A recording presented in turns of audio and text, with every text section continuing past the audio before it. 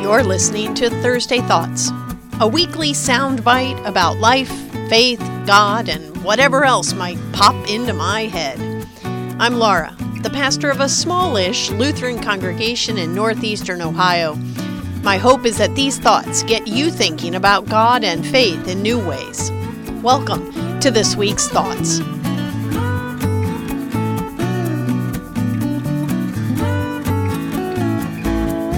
Welcome back to Thursday Thoughts, this week of May 13th.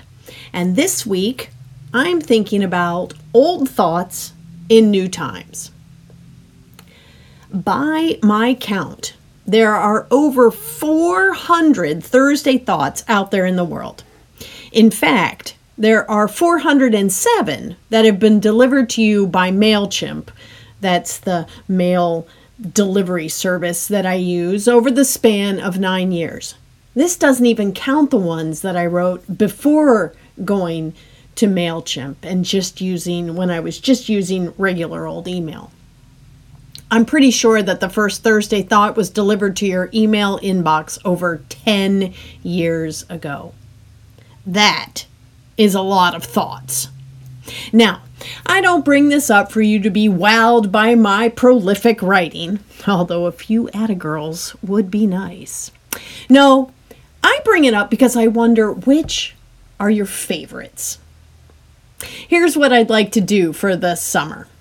I want to reprint, I hope, your favorite Thursday Thoughts. I say I hope because I have to be able to find them, and that could be a Herculean task.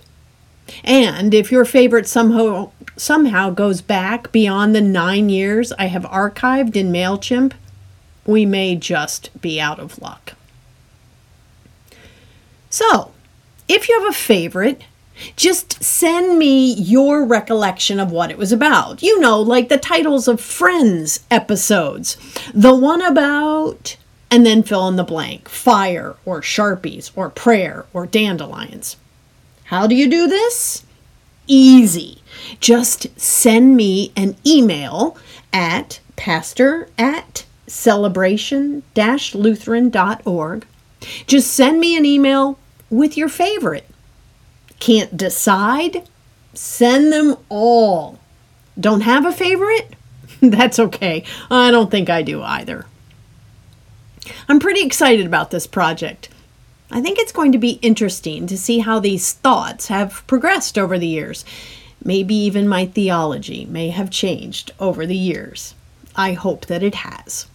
Because you see, nothing ever stays the same.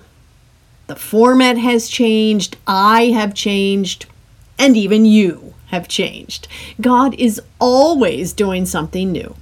So, even when we go back to the old, we're given to see it in new ways. Just like Jesus said in the 13th chapter of Matthew.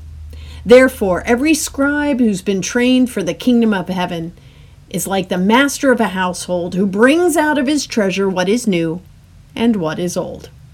So let's be scribes for the kingdom. Peace this week.